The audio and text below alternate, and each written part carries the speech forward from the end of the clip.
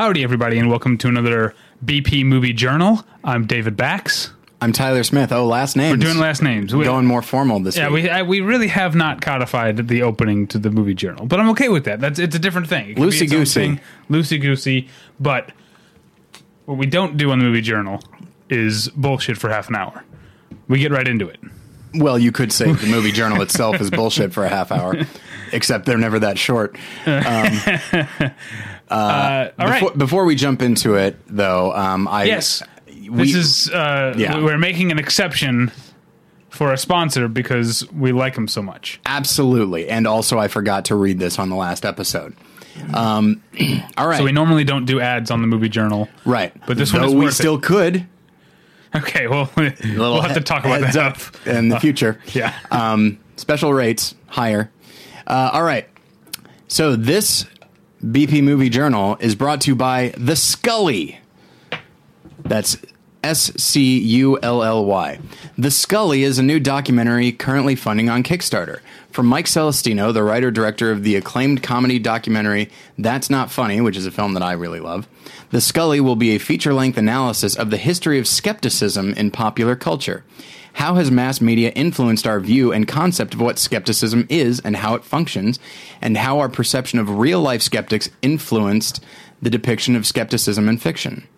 Which characters from throughout the history of storytelling fit the skeptic archetype, and what roles do they play in their respective tales? Just who exactly is The Scully? Find out by supporting the documentary The Scully on Kickstarter. Just click on the link at battleshippretension.com. And Mike Celestino, he made a film that I really love, and I think everybody should see. It's available on YouTube. He's a good filmmaker, and so please do go and support that film. All right. That's it. Let's talk about the movies we saw. Should I start? Sure. I saw a movie that I've been meaning to get around to for a long time, and I'm kicking myself not seeing it earlier. Okay. Because it's a fantastic movie. You've probably heard of it. I don't think you have seen it, but I don't know. I don't know everything you see. Okay. I don't know your life. All right. It's a film from 1969. It's called Z. Oh, yeah. Directed by Costa Gavras, I think. I don't even remember. Have you seen it? No. It is so good. I've heard it's great. It's fantastic. It's, and now I'm forgetting what, there was a more recent movie that I was comparing it to. No, not a recent movie. You and I were talking just last week about Do the Right Thing. Mm-hmm.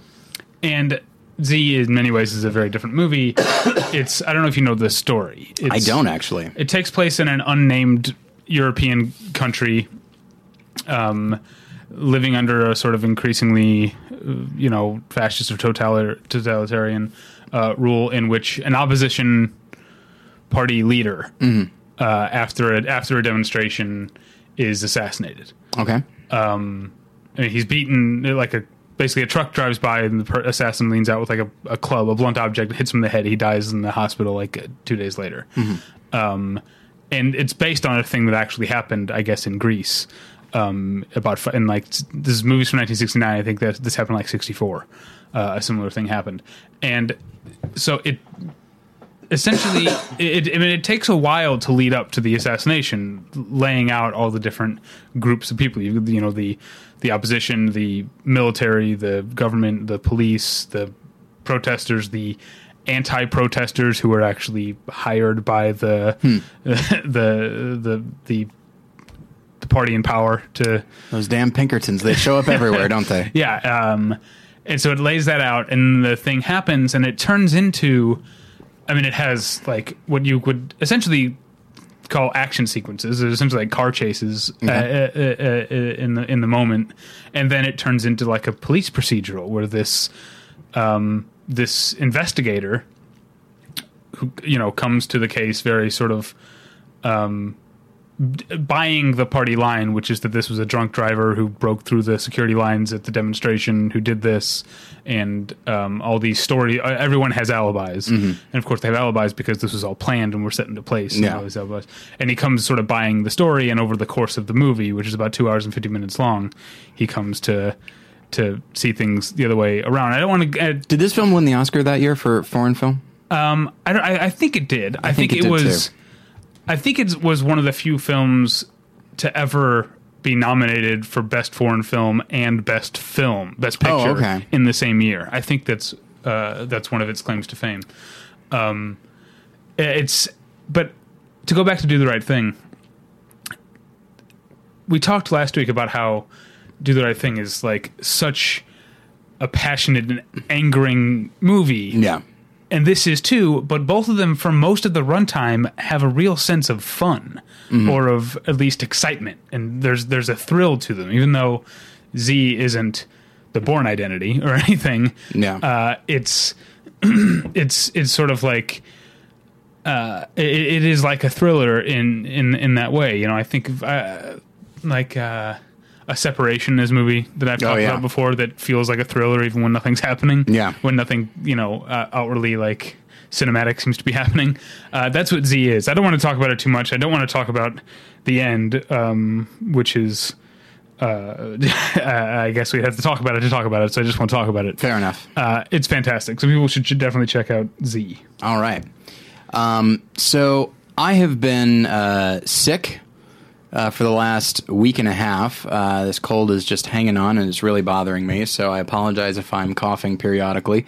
And I have been super stir crazy. And I believe it was Sunday or Monday, I don't remember exactly, but I started to feel a little bit better, and so I was like, okay, I'm gonna go see a movie. I don't even really care what. And when you want to go see a movie and you don't care what, lo and behold, you'll wind up in The Gunman. So you saw it. I did see it. Yeah. There's a lot of good in there. There's a lot of good. What are you referring to?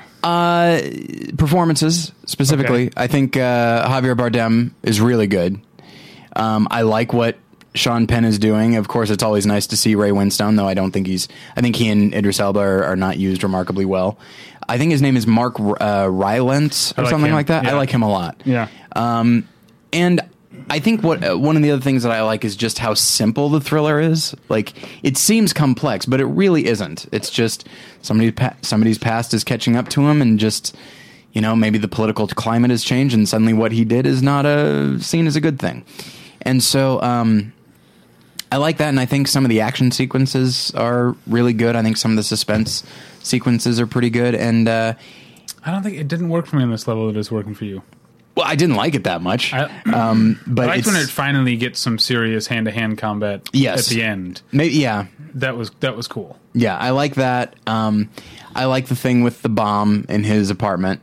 That felt like, two movies in a row to bring up Jason Bourne, that felt like a Bourne-type thing that I thought was really cool. Yeah, yeah. And so I think whenever, as you know, it's one of my sweet spots is in a film when there's somebody who is very good at what they do, and they do it with confidence, but there's also a genuine, but there's a real humanity there, and so I felt like the character is, he felt like a real person to me. He didn't feel like Superman or anything like that. Oh, real in that way, yeah. But I guess part of my problem was that the time jump. There's like the opening. I guess you would essentially call it a prologue. It's an extended sequence, but it's sort of a prologue. Yeah. And then it jumps 8 years, I think. And I feel like there's some things that are implied about the character's changes over those 8 years that I don't feel like Sean Penn is playing. I feel like he's just assuming the movie will let us feel that, okay, he's back in the same country for different reasons. He's a changed person now. But I didn't feel like he was playing a changed person. He was just letting his circumstances do the talking for the character. And that felt a little, I guess there was a cognitive dissonance there. And there's a way to let the circumstances kind of dictate or recontextualize your character if you're giving a very specific kind of performance, which he's not. And I agree. He feels like the same guy, and he feels like a guy who's ultimately decent. Whereas, first sequence, what they're doing is a bad thing. But at no point does it feel like a bad thing in that moment, partially because it happened so quick that it's like, okay, am I on board with this? I don't actually know. So I think tonally there's some problems, but I think I liked it felt kind of down to earth at times. It didn't feel like he didn't feel like a superhuman or anything like that. And there's a scene. It's always fun from a writer standpoint when you watch these scenes. Like he goes to see a doctor about like what some stuff that's going on with his head, and he gets these headaches and stuff. And it's what they talk about is like, wow, that sounds. Well, it's essentially CTE if you follow like sports and concussions. And right? Yes. Chronic traumatic encephalopathy. Yeah, that's a long word. You should see the documentary Head Games. Okay. It's directed by Steve James. Yes. Okay. Who's a well-known documentarian, and yet this one seems to have flown under the radar. But that's a fantastic Head Games. Okay. I might have a DVD somewhere that I can. But yeah, but as the doctor is saying, like, hey, seriously, you can't keep doing whatever it is you've been doing. You almost want him to be like, all right, I'm adding some stakes to this, so don't you worry. Right. Yeah. All right. Yeah. You seem to be very good at what you're doing, but here, let me just attach this obstacle to you. Right. It feels like that. It's a good scene, but it's just one when you can see that, you're like, oh, I got it. This will be the theme to keep it with Bourne. Did you see the Bourne Legacy? No. Oh, okay. The doctor should have given him some chems. That's like the thing with Bourne Legacy is that what makes him like physically stronger and mentally stronger are these chems. He's got to get his chems, and if he doesn't get them, he'll start to get like he's rapidly atrophied. He'll start to go all like flowers for Algernon, I guess. Is the idea.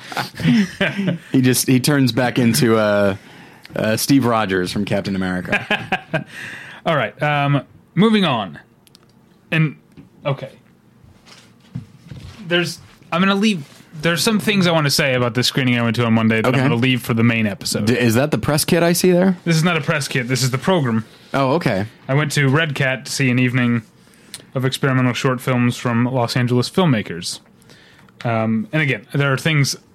I want to put a pin in some of my opinions on the evening itself and save that for the main episode. Stay tuned. But the films, it was called Transforming Spaces, and I guess it's something that Red Cat does series of experimental shorts a lot. That's where I've seen most of the ones I've seen in the theater since I moved here. That or Film Forum or Echo Park Film Center. I guess I've actually seen them in a lot of places. Anyway, but this one was, I guess it's part of a new program that they're going to do like this is the first one they're going to do once or twice a year that specifically highlights Los Angeles filmmakers. And what really stood out to me, and I guess I'm already in this headspace partially because of the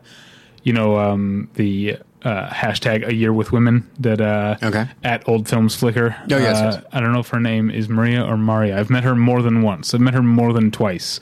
And which means you can't ask her. Yeah, I can't ask her how to pronounce her name. But we'll have her on the show, and then you'll ask her. Yeah. Now, how do you say that? I'll make a big deal of it. Yeah. Like George walking into Jerry's apartment. Exactly. Hey, I did what I could. I tried. We're hitting a lot of Seinfelds here. Well, I guess that same episode. I don't need to talk too much.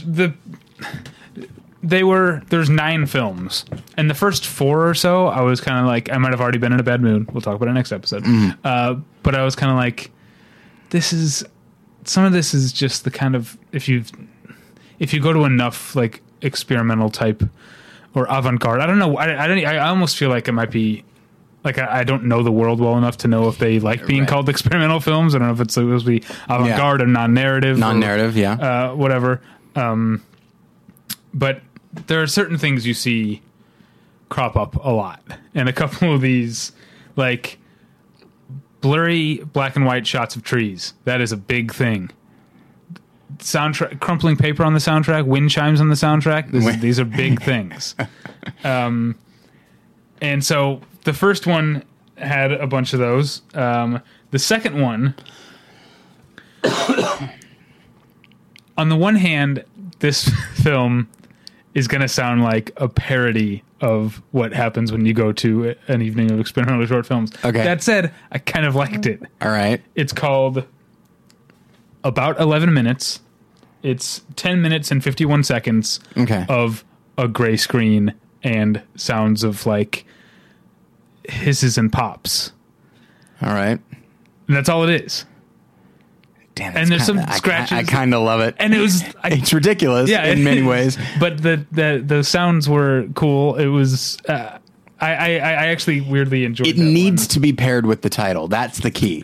Right. I feel like if it was called anything else, I'd be like, this is a waste of my time. But when it's like, how long is this thing going to be? Oh, you son of a bitch. Yeah.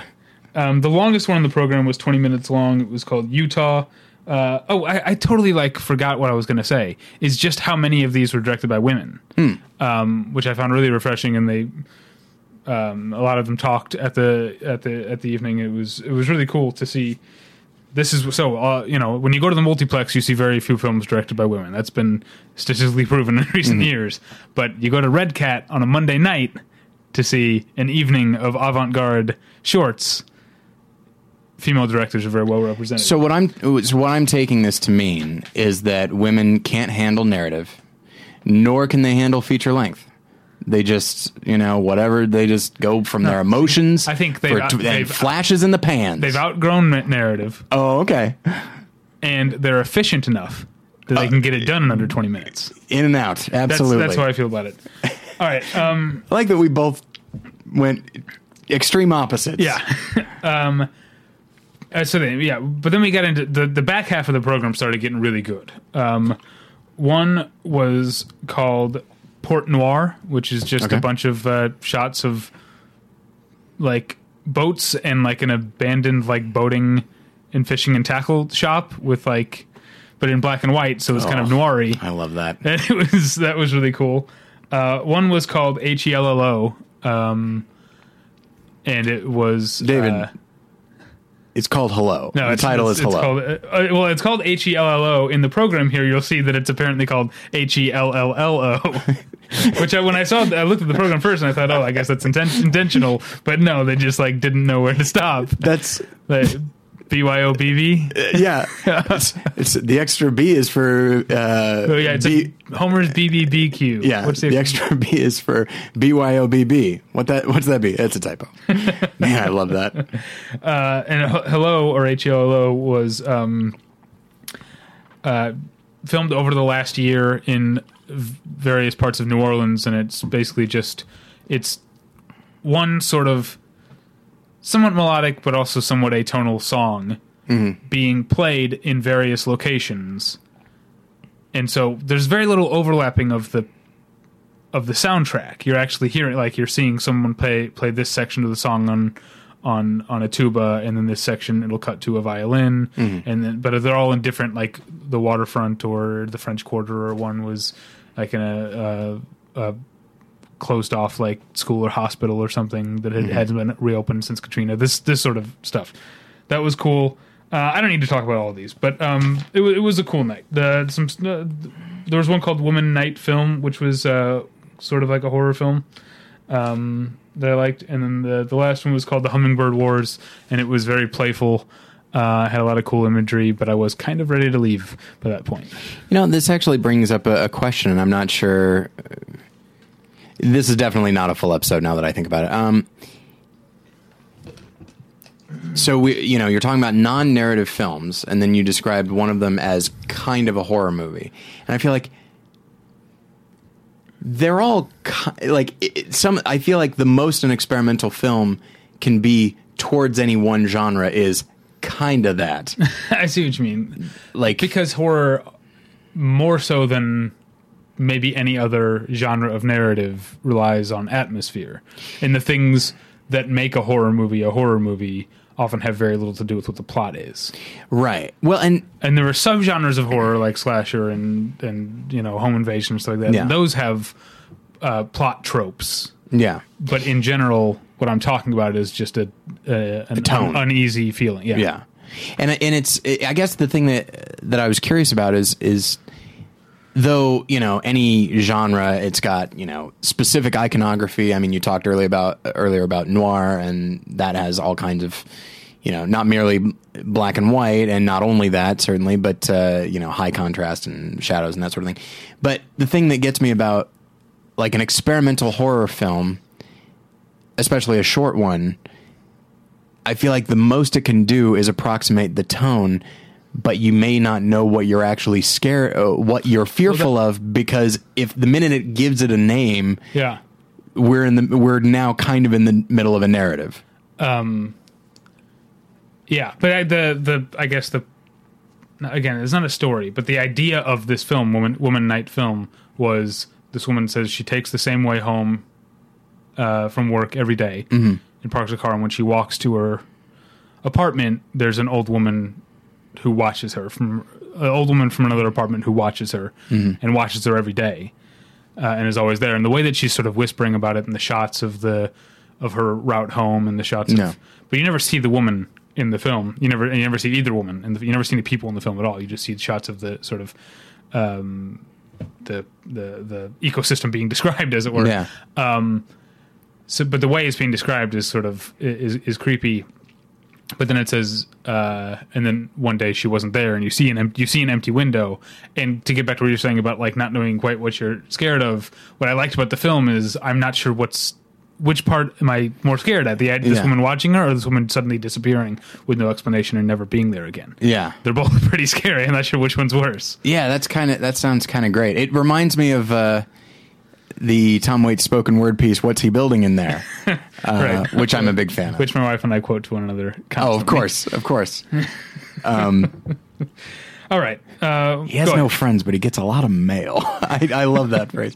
Okay. Next for me is Going Clear, Scientology and the Prison of Belief. If you head on over to More Than One Lesson, you will get an entire episode about it.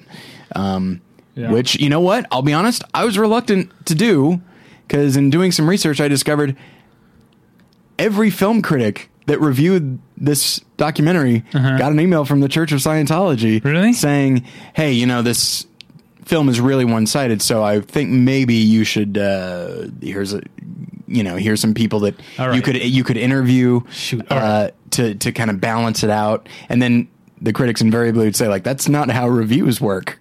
But yeah, and so I had this thought. I gotta watch this and review it just so I can get the email. Let's do it.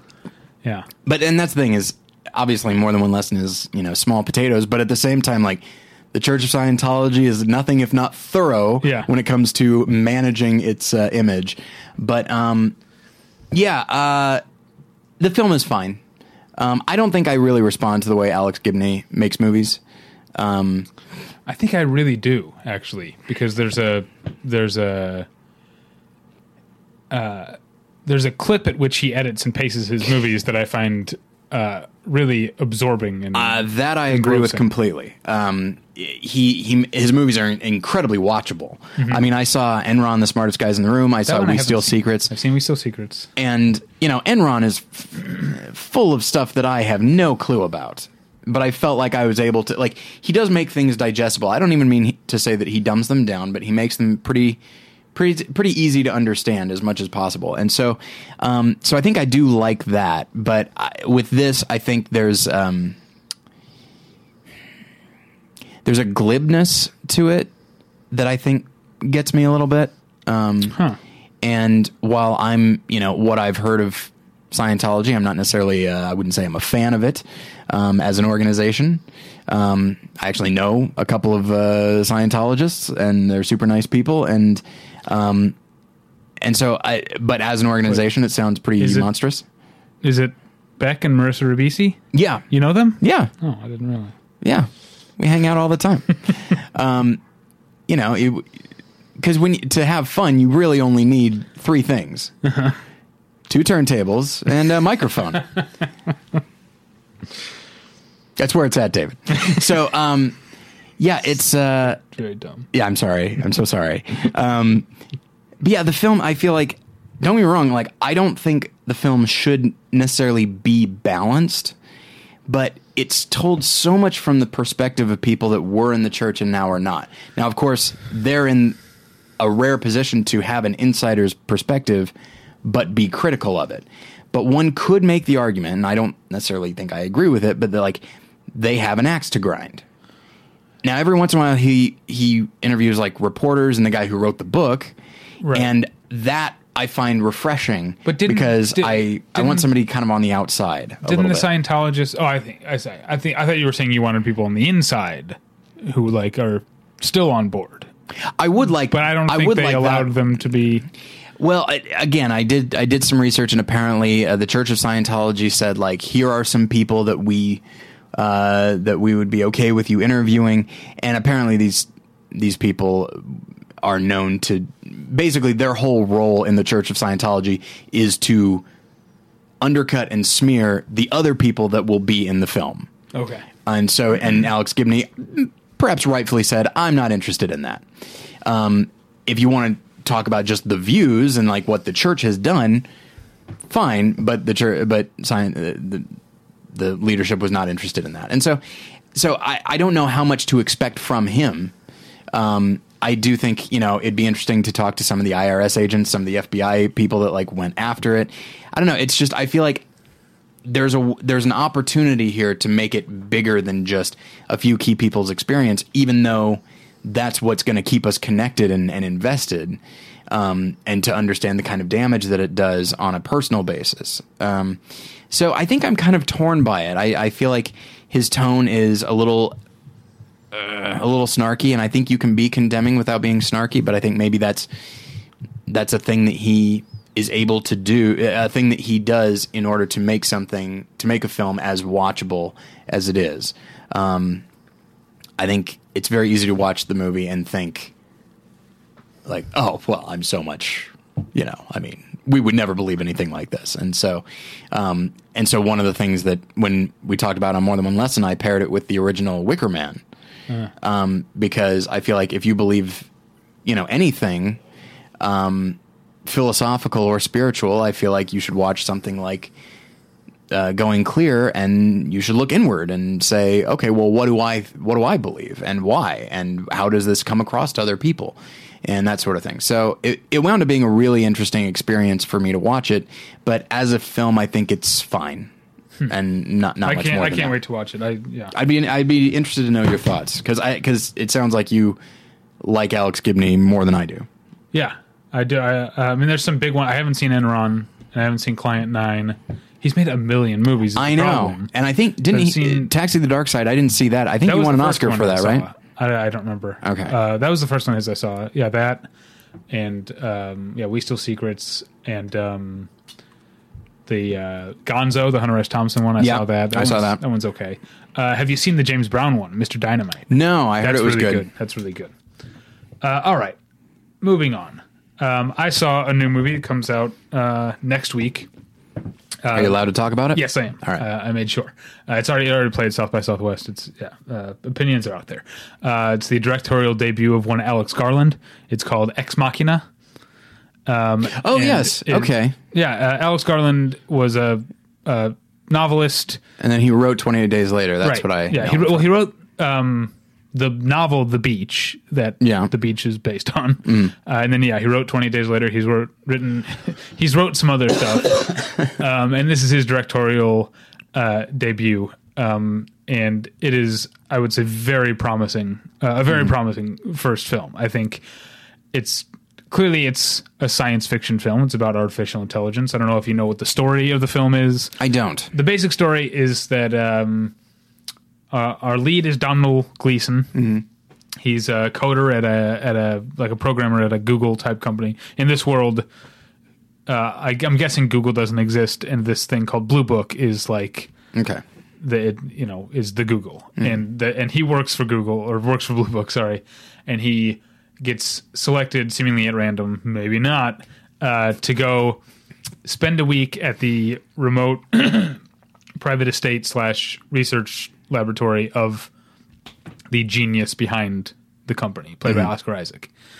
And when he gets there, it's a sign some non-disclosure agreements, and it turns out he's there to be one of the first people to meet with and interact with a completely artificially intelligent robot, played by Alicia Vikander, who is in Anna Karenina.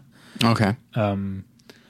That's the premise. I don't want to go any more into it, because there are. It's a very mysterious. Like, even from the beginning, before you even know what the mystery is, it has a very mysterious air to it. So I don't want to give away too many things, but it does become like an actual mystery where you're trying to figure out what's really going on. but it has a fantastic sense of place and tone, and it. I still haven't written my review, so I feel like by saying this, I'm kind of like, I'm kind of outlining my review for myself right now. Yeah. But I guess from a formalist perspective, right? If the movie is about the sort of friction between humanity and which is messy, and the more controlled or technological or organized part of the world, and furthermore the parts of our brain that we would like to think of as being more of the latter. I mean, there's questions in the movie where he's trying to figure out, is she really artificially intelligent, or is she pretending to be?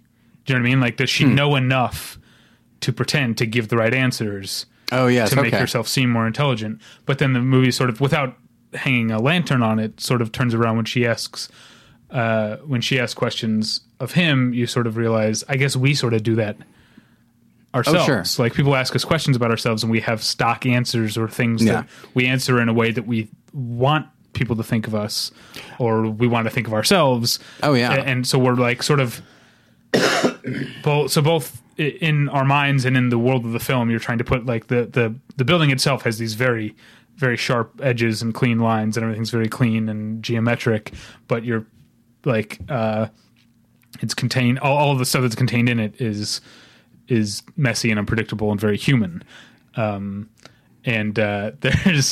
There's a sequence of, Oscar Isaac plays, he's like a I mean, it would be reductive to say he's like a Mark Zuckerberg, because he's also incredibly physically fit, which Mark Zuckerberg usually isn't. No. But in the sense that he's like laid back slacker, like dude who's also a freaking genius. Yeah. Is a big part of his character, but he's also an alcoholic. And he drinks constantly. And there's a part in the movie where it's the middle of the night. He lives by his own clock. He doesn't have to live 9 to 5 at all. So it's just the middle of the night, and he's drinking, and he sort of forces his maid to dance with him in a way that you think, okay, clearly this happens a lot and she's used to it. And it's like an incredibly joyous sequence of like drunken dancing in the middle of the night, but it's also really like has a lot of creepy undertones to it. That's that scene, even though it has nothing to do with the plot, is the highlight of the movie for me. I really, really liked it. I think as far as if I were an actual like sci-fi aficionado, I could probably point out the 10 other movies that have done covered some of the same ground in terms of the science fiction. But in terms of psychology, I feel like it's its own distinct thing. There are, we've talked before about movies like, when I get pissed off in Prometheus, that when she's running away from the thing, she doesn't just run to the right or left to get away from it. She runs in the path of the thing that's going to crush her. That's nitpicking. And I only do that because I don't like the movie already. Right. There's nothing. Yeah. A good movie will distract you often in the broad strokes from the smaller things. Yeah. And so there are some things at the end of Ex Machina that if I think about it, I'm like, I'm not sure that makes sense. Like how that came to be. But I don't care that much because I really liked the movie more even than I expected to, and the visual effects are fantastic too. It's so interesting for me to like every probably 5, 6, 7 years, you get kind of a rollover of new talent. Okay. And so like Oscar Isaac is certainly an up and comer. I don't know if people know his name yet. Film people do. Sure, yeah. And then Domhnall Gleeson is becoming a very unlikely leading man. And it's just odd the way that and I believe both of them are in the new Star Wars movie. Yeah. And so it's just interesting how I often wonder, it's like, man, their agents are getting the job done. Just the way people that have been, Oscar Isaac's been bouncing around for several years now, but in the last year or two, he's really come into a sharp focus. What did there was Drive. Drive. There was a big one after that.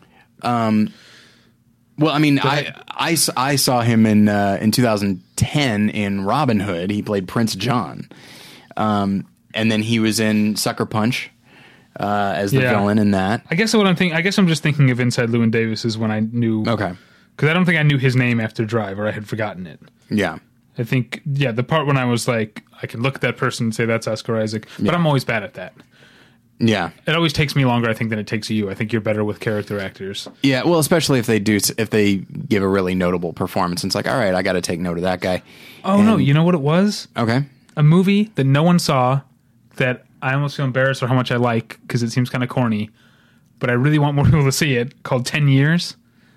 It's about a 10-year high school reunion. Oh, that's right. You told me about that. Yeah. Listen to this cast of 10 Years. Channing Tatum, Jenna Dewan Tatum, Justin Long, Max Minghella, Oscar Isaac, Chris Pratt, Ari Grainer, Scott Porter, Brian Garrity, Aubrey Plaza, Kate Mara.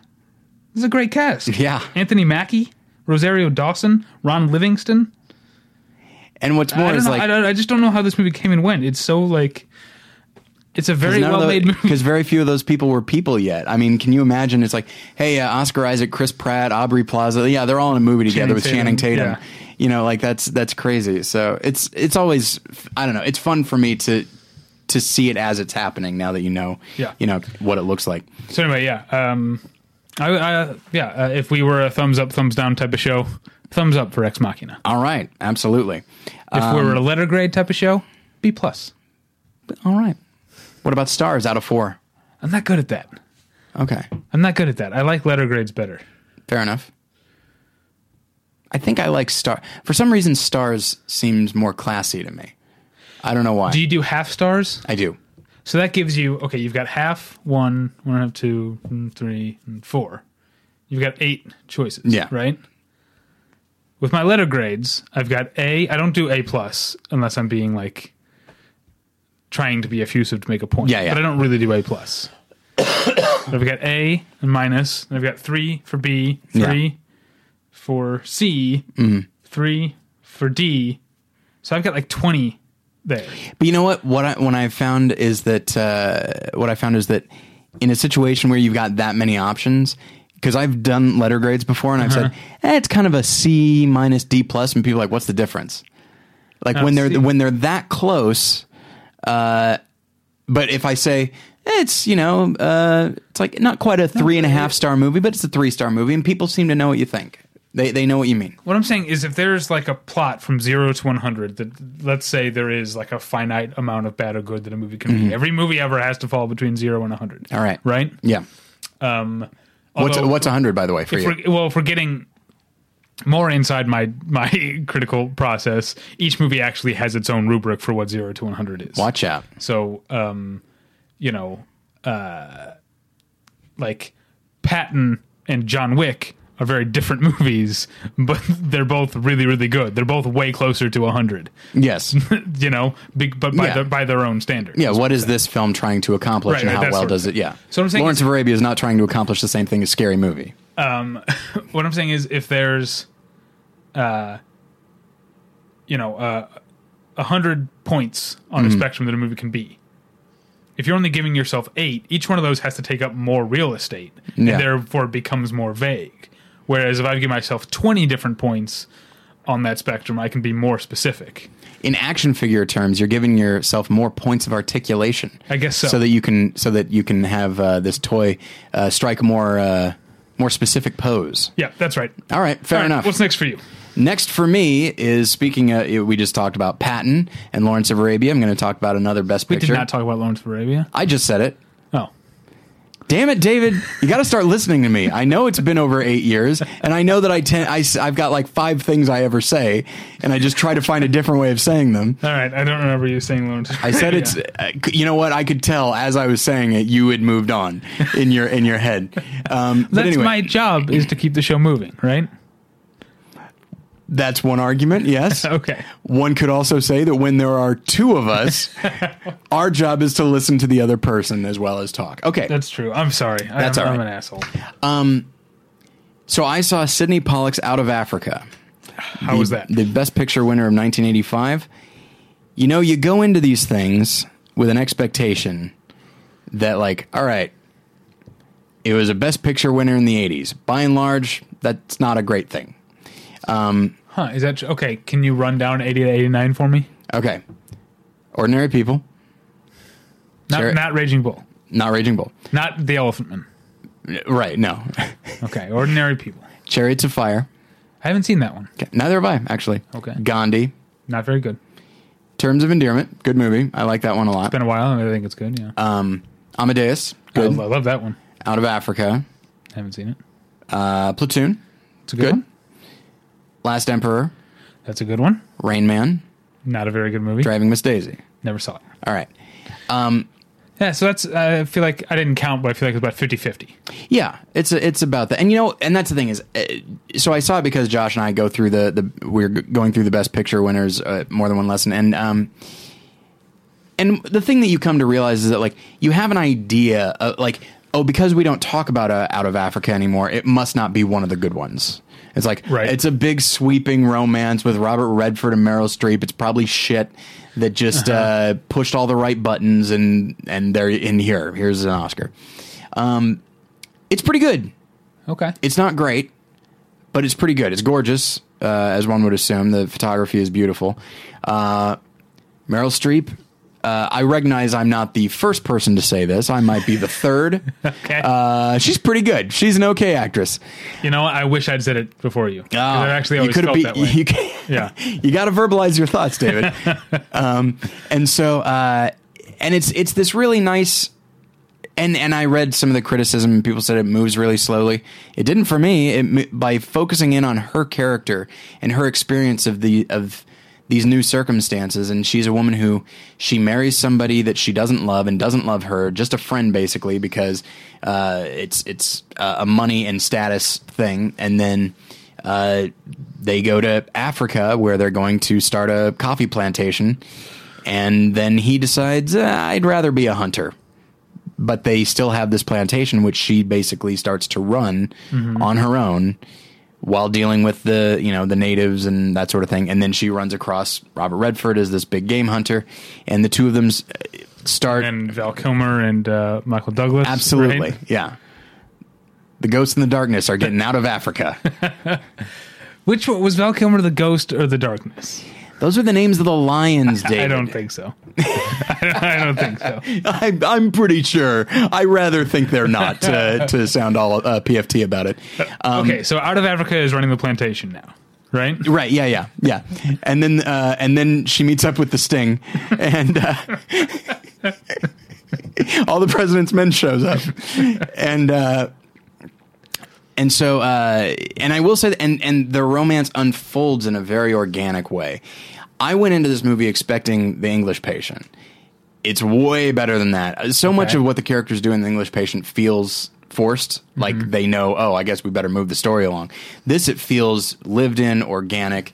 The one issue I have is that, like, Robert Redford does not really fit. Like, he's a movie star. Like, he's a good looking guy.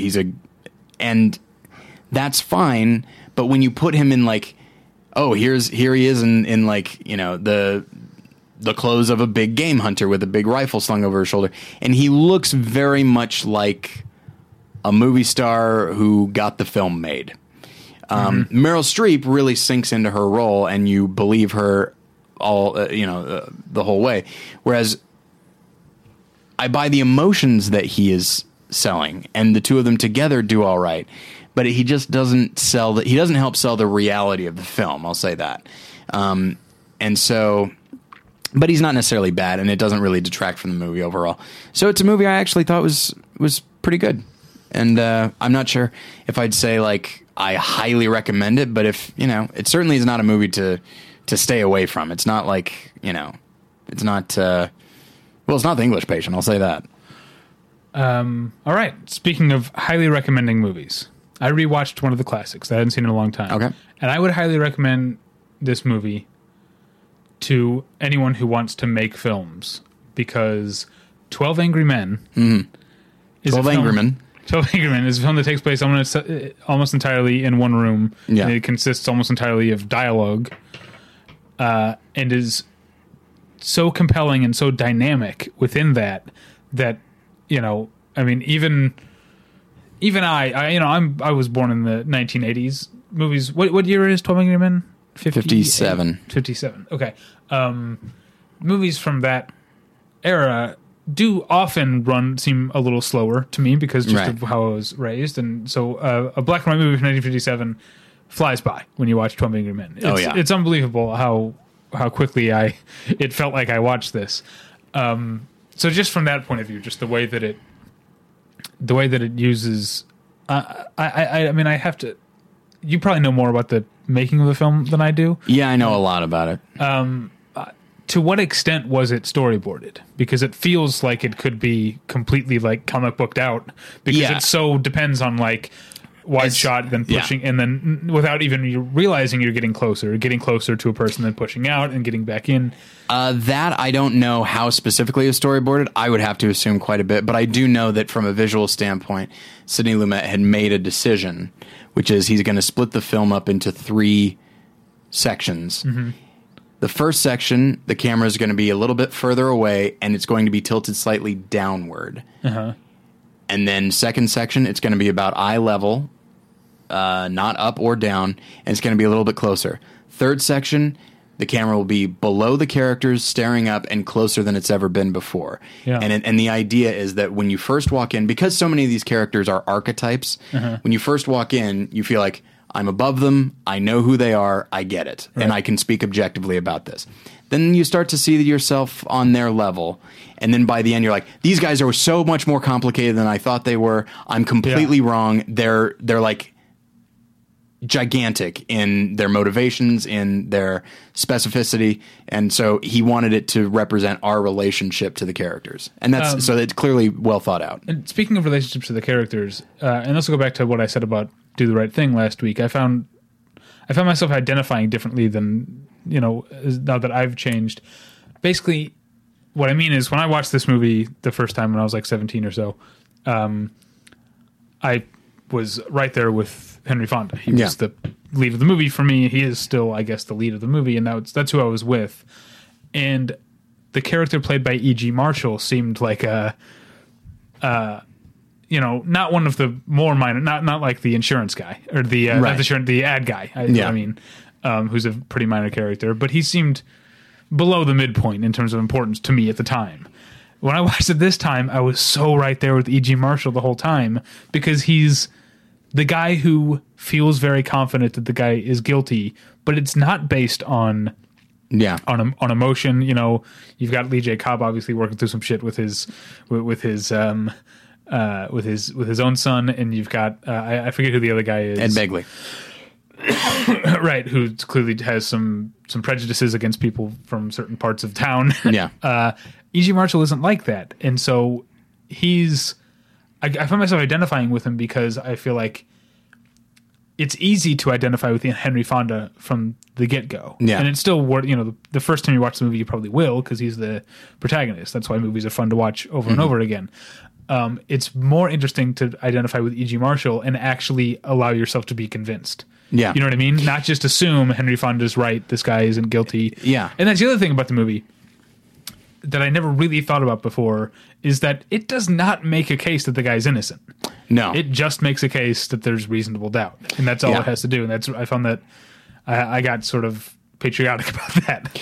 Well, when you think about it, Henry Fonda and E.G. Marshall, those are the two people that you want to believe, like, those are the ideal jurors. Like, a guy who says, all right, I'm not willing to just immediately, like, I'm going to question the evidence, so I'm going to start with not guilty, even if all the evidence mounts up, and so that's Henry Fonda.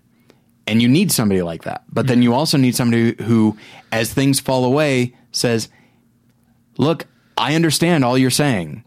Somebody saw him do it. Right.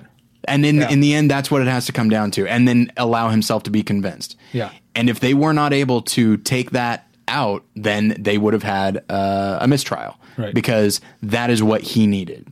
Yeah. And when it comes right down to it, a person visually seeing him do it, that's it. And so, I remember when I first saw it, I liked him a lot, but for different reasons than I like him now. And partially, Part of me likes him now because he's the only guy who never takes his jacket off. Yeah. He never sweats. Yeah. Except that one time. Yeah. Right. That's a wonderful film. And I think that might have, aside from the Great Muppet Caper, I think that started my love affair with Jack Warden. I'm a big fan of his. Good for you. I'm very glad you enjoyed it. Well, this wasn't the first time I'd seen it. Yeah. That's it for movies for me. Do you have anything more? No. Okay, let me go over to the TV realm here. I got separate lists. Oh my. So sometimes it takes me a second. Okay. We talked about The Last Man on Earth last week, right? Yeah, and I'm still... Right. It's the show I watch when I go to the gym, but I've been sick lately, so I haven't been going to the gym. It's just getting worse. So frustrating. I'm really disappointed with it.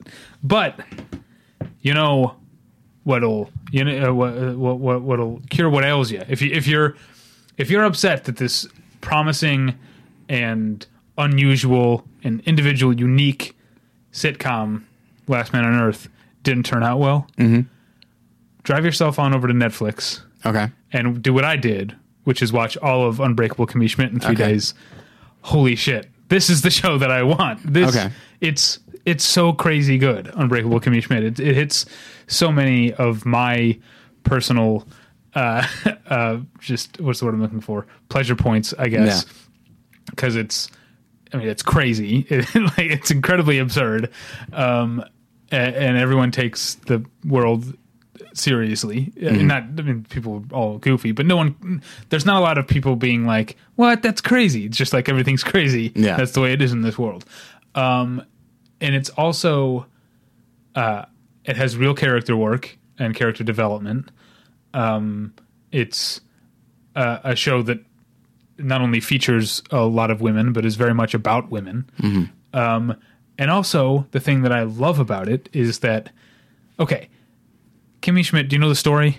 She's kidnapped when she's 14, freed when she's 29. So she's essentially a 14-year-old. It's Arrested Development. Not the show, the actual... Yeah, it's a different thing. She's living in Community. The actual concept of Arrested Development. Anyway, so she's a kid, essentially. She wears very bright clothes. The color scheme is very bright. Every episode title ends with an exclamation point. I don't know if you have looked at the episode title. I have not. But they're all like, Kimmy gets a job. Kimmy goes on a date. That's what every episode title is. So that's all a part of its aesthetic. But it's also really dark because it's about a girl who was kidnapped when she's 14 and held for 15 years. And the show, while still remaining a goofy sitcom, implies heavily was probably forcibly raped multiple times over the 15 years. I was going to ask about that. Yeah. And the fact that a white walks that tightrope, it's in the pilot, like, her new roommate says, Kimmy, I have to ask you something. She's like, oh, yes, there was weird sex stuff in the bunker. And that's the kind of joke where you go, like, you go, ha ha, and then you immediately go, ooh. And I love that. And then there's when she tries to have sex with her boyfriend and she, like, realizes, like, a lot of the things I think I know aren't real, because she essentially, like, puts him in a headlock and he passes out when she tries to have sex with him, which is, like, again, that's really dark, right? There's so much fantastic stuff. There's so many great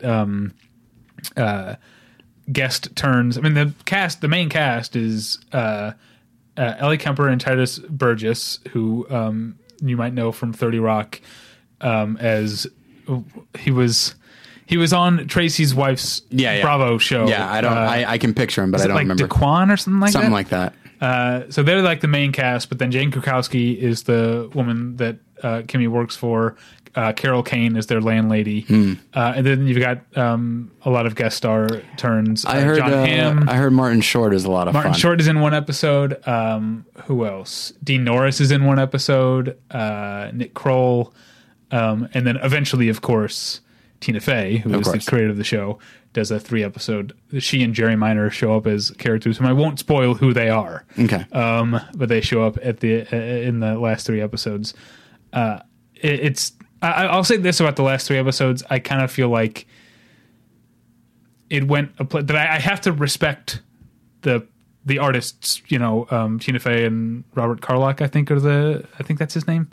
The creators.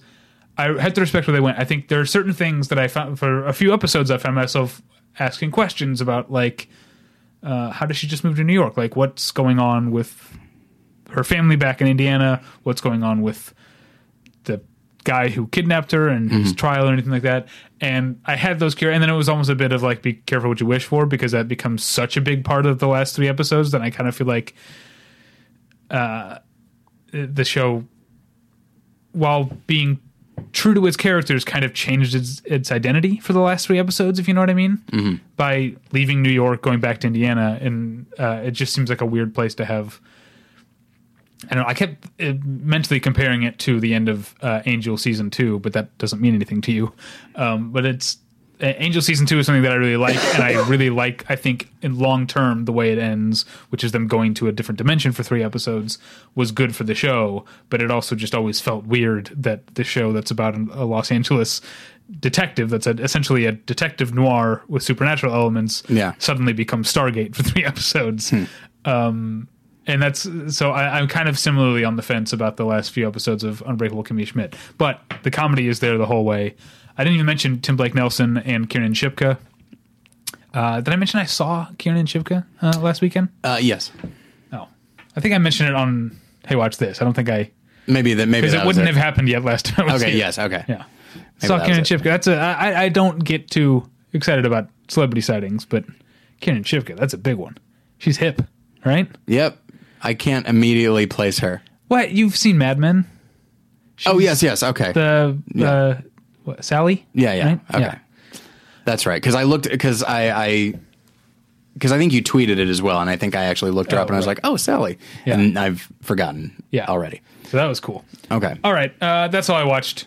Right? I have been keeping up with Community on Yahoo. There are 4 episodes in. Doing the Netflix all the episodes at once. It is not, and you know what? I kind of appreciate it. I kind of felt with Kimmy Schmidt. There was a part of me that was like, yes, I can watch 4 episodes tonight. Yeah, but a part of me was like, I wish I had more time to process this. Yeah, but if I took 13 weeks to watch Kimmy Schmidt, the world would have passed me by.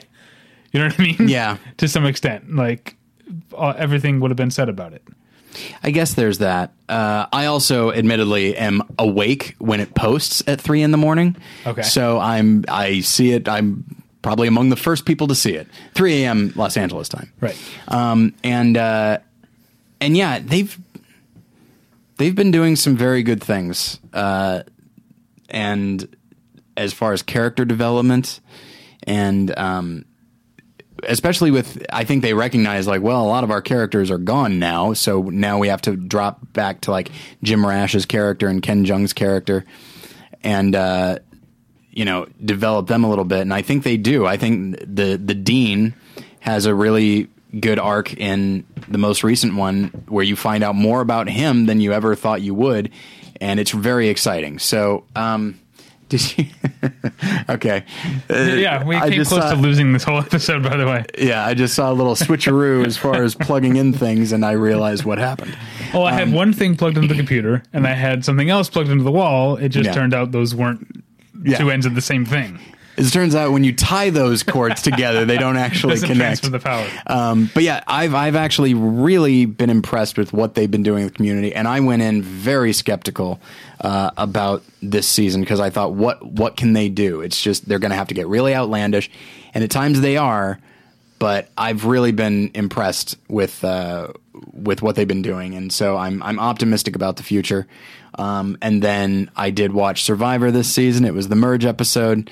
This week, it was the merge episode. I was going to say, it's not over yet. And it was, boy, oh boy, one of the best merge episodes I've seen in a very long time. Now, is that a thing every season now? Yes. They have to merge the tribes? Yeah. But this time there were 3 tribes that need to be merged. There were 3 tribes, which then turned into 2 tribes, which then turned into 1. All in one episode? No. Okay. They went from 3 to 2, I think, 2 episodes ago. When they went from 3 to 2, did they just take one tribe and split them up, or did they remix everybody? Remixed everybody. Okay. Which often winds up in a very strange place where, like, what happened this time was one tribe had basically all of the young, strong men, and the other tribe had all of the like older people who would never be good at a challenge and stuff like that. And it's just the way it worked out. And so this season is actually shaping up to be really good, and I like it quite a bit. Okay. So, and I think that's it for me. Okay. That's it for me too. Bye. Bye.